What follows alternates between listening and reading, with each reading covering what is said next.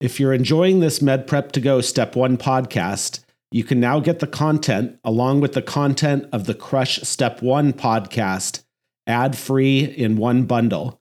Just go to medprep2go.com and find our new subscription podcast called Med Prep to Go Step 1 Bundle.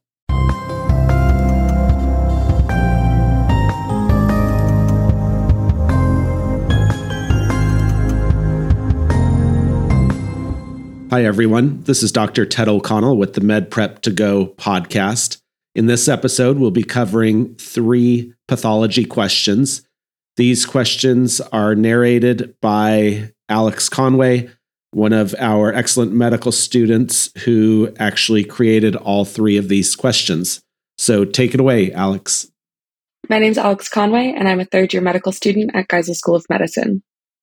Pathology question 34. A 45-year-old woman presents to her primary care physician for evaluation of joint pain and fatigue, which has been present over the past 6 months. She states that it takes her an hour to gain full mobility of her fingers in the morning, which makes it difficult to button her coat. Her past medical history is significant for atrial fibrillation, for which she takes flecainide. Vital signs are significant for a temperature of 99 degrees Fahrenheit, 37.2 degrees Celsius, and are otherwise within normal limits. Physical examination reveals bilateral swan neck deformities of the fingers, and serum studies indicate a positive rheumatoid factor. Which of the following describes the most likely appearance of this patient's affected joints? A. Monosodium urate crystal deposition. B. Osteophyte formation with asymmetric joint space narrowing. C. Pencil in cup deformity with dactylitis. D. Purulent synovial fluid containing bacteria. Or E. Synovial hyperplasia with inflammatory pannus. The correct answer is E. Synovial hyperplasia with inflammatory pannus. This describes rheumatoid arthritis, RA, a non-infectious inflammatory disease often accompanied by systemic symptoms such as fever, fatigue, and rheumatoid nodules. Note that while rheumatoid factor is a sensitive marker for RA, present in up to 90% of individuals with RA, it is not specific and may also be found in individuals with Sjogren's syndrome, systemic lupus erythematosus, polymyositis, and a small percentage of healthy individuals. Answer choice A, monosodium urate crystal deposition, is incorrect. This describes gout, which is an inflammatory crystal deposition disease. Gouty attacks occur acutely and classically occur in the metatarsophalangeal joint of the great toe. Answer choice B, osteophyte formation with asymmetric joint space narrowing, is incorrect. This describes the typical changes of osteoarthritis, a non-inflammatory, degenerative joint disease caused by mechanical wear and tear. The pain associated with osteoarthritis typically worsens throughout the day and improves with rest. Answer choice C, pencil in cup deformity with dactylitis, is incorrect. This describes psoriatic arthritis, which is a seronegative spondyloarthropathy. Psoriatic arthritis is associated with skin and nail changes and is typically localized to the distal interphalangeal joints of the hands. Answer choice D, purulent synovial fluid containing bacteria, is incorrect. This describes septic arthritis, which presents acutely as a red, swollen, and painful joint. It is most commonly caused by a gonococcal infection in someone who is sexually active. Key learning point. Rheumatoid arthritis is characterized by synovial hyperplasia with inflammatory pannus formation and is often accompanied by systemic symptoms. Pathology question 35. A 75-year-old man presents to the emergency department for evaluation of shortness of breath, which has gotten worse over the last few days. Past medical history is significant for hypertension and left-sided heart failure. Medications include lisinopril, furosemide, and carvedilol. Physical examination is significant for elevated jugular venous pressure, lower extremity edema, and an S3 heart sound. Chest radiograph reveals bilateral pleural effusion. Which of the following describes the most likely composition of the effusion? Note that normal serum lactate dehydrogenase, LDH, is between 140 and 280 units per liter. A. Pleural fluid protein to serum protein ratio 0.15, pleural fluid LDH to serum LDH ratio 0.23, pleural fluid LDH 25. B.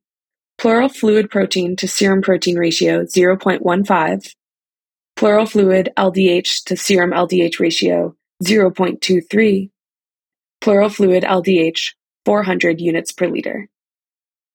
C.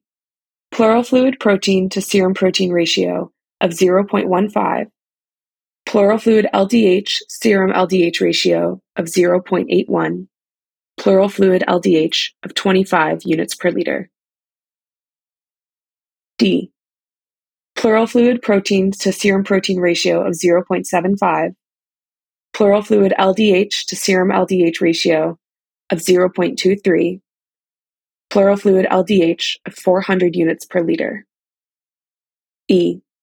Pleural fluid protein to serum protein ratio of 0.75, pleural fluid LDH to serum LDH ratio of 0.81, pleural fluid LDH of 400 units per liter. The correct answer is A. Pleural fluid protein to serum protein ratio of 0.15, pleural fluid LDH to serum LDH ratio of 0.23, pleural fluid LDH 25 units per liter.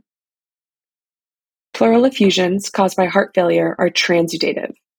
Transudative and exudative effusions are distinguished by Light's criteria. An exudative effusion will fulfill at least one of the criteria, while a transudative effusion will fulfill none. The criteria are 1. Pleural fluid to serum protein ratio greater than 0.5. 2. Pleural fluid to serum LDH ratio greater than 0.6. And 3. Pleural LDH greater than 2/3 normal serum LDH. Answer choice B, pleural fluid protein to serum protein ratio of 0.15, pleural fluid LDH to serum LDH ratio of 0.23, and pleural fluid LDH of 400 units per liter, is incorrect. The LDH value is greater than 2/3 of normal serum LDH, and thus fulfills one of Light's criteria for exudative effusion.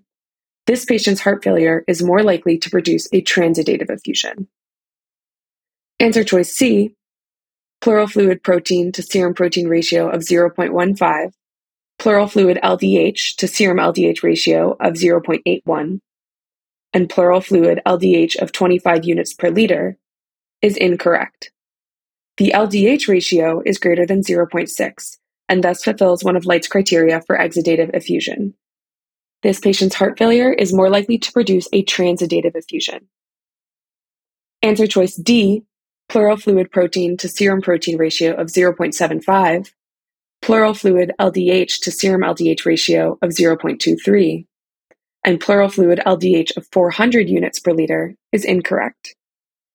The protein ratio is greater than 0.5, and the pleural fluid LDH is greater than 2/3 of normal serum LDH, thus fulfilling 2 of Light's criteria for exudative effusion. This patient's heart failure is more likely to produce a transudative effusion.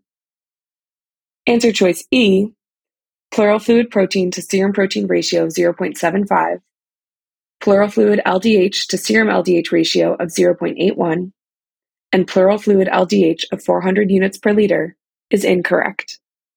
All 3 of Light's criteria for an exudative effusion are fulfilled. This patient's heart failure is more likely to produce a transudative effusion. Key learning point. Heart failure can result in a transudative pleural effusion, which fulfills none of Light's criteria. 1. Pleural fluid to serum protein ratio greater than 0.5.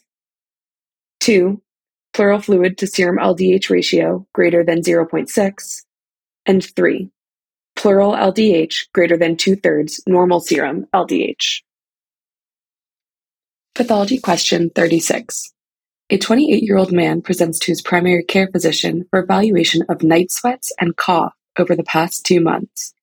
His past medical history is significant for Crohn's disease, which has been well managed on infliximab. Vitals are significant for a temperature of 100.1 degrees Fahrenheit, 37.8 degrees Celsius, and a BMI of 21, which is decreased from 23 6 months ago. Physical examination is significant for lymphadenopathy and crackles on lung auscultation. During the examination, the patient coughs and produces a small amount of blood-tinged sputum. Which of the following tests is most helpful in confirming the most likely diagnosis? A. Acid-fast bacilli stain of sputum.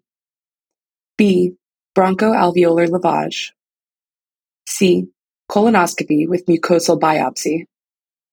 D. India ink stain of cerebrospinal fluid. Or E. Magnetic resonance imaging of the chest. The correct answer is A. Acid-fast bacilli stain of sputum. This patient is showing signs of tuberculosis, likely as a complication of taking infliximab.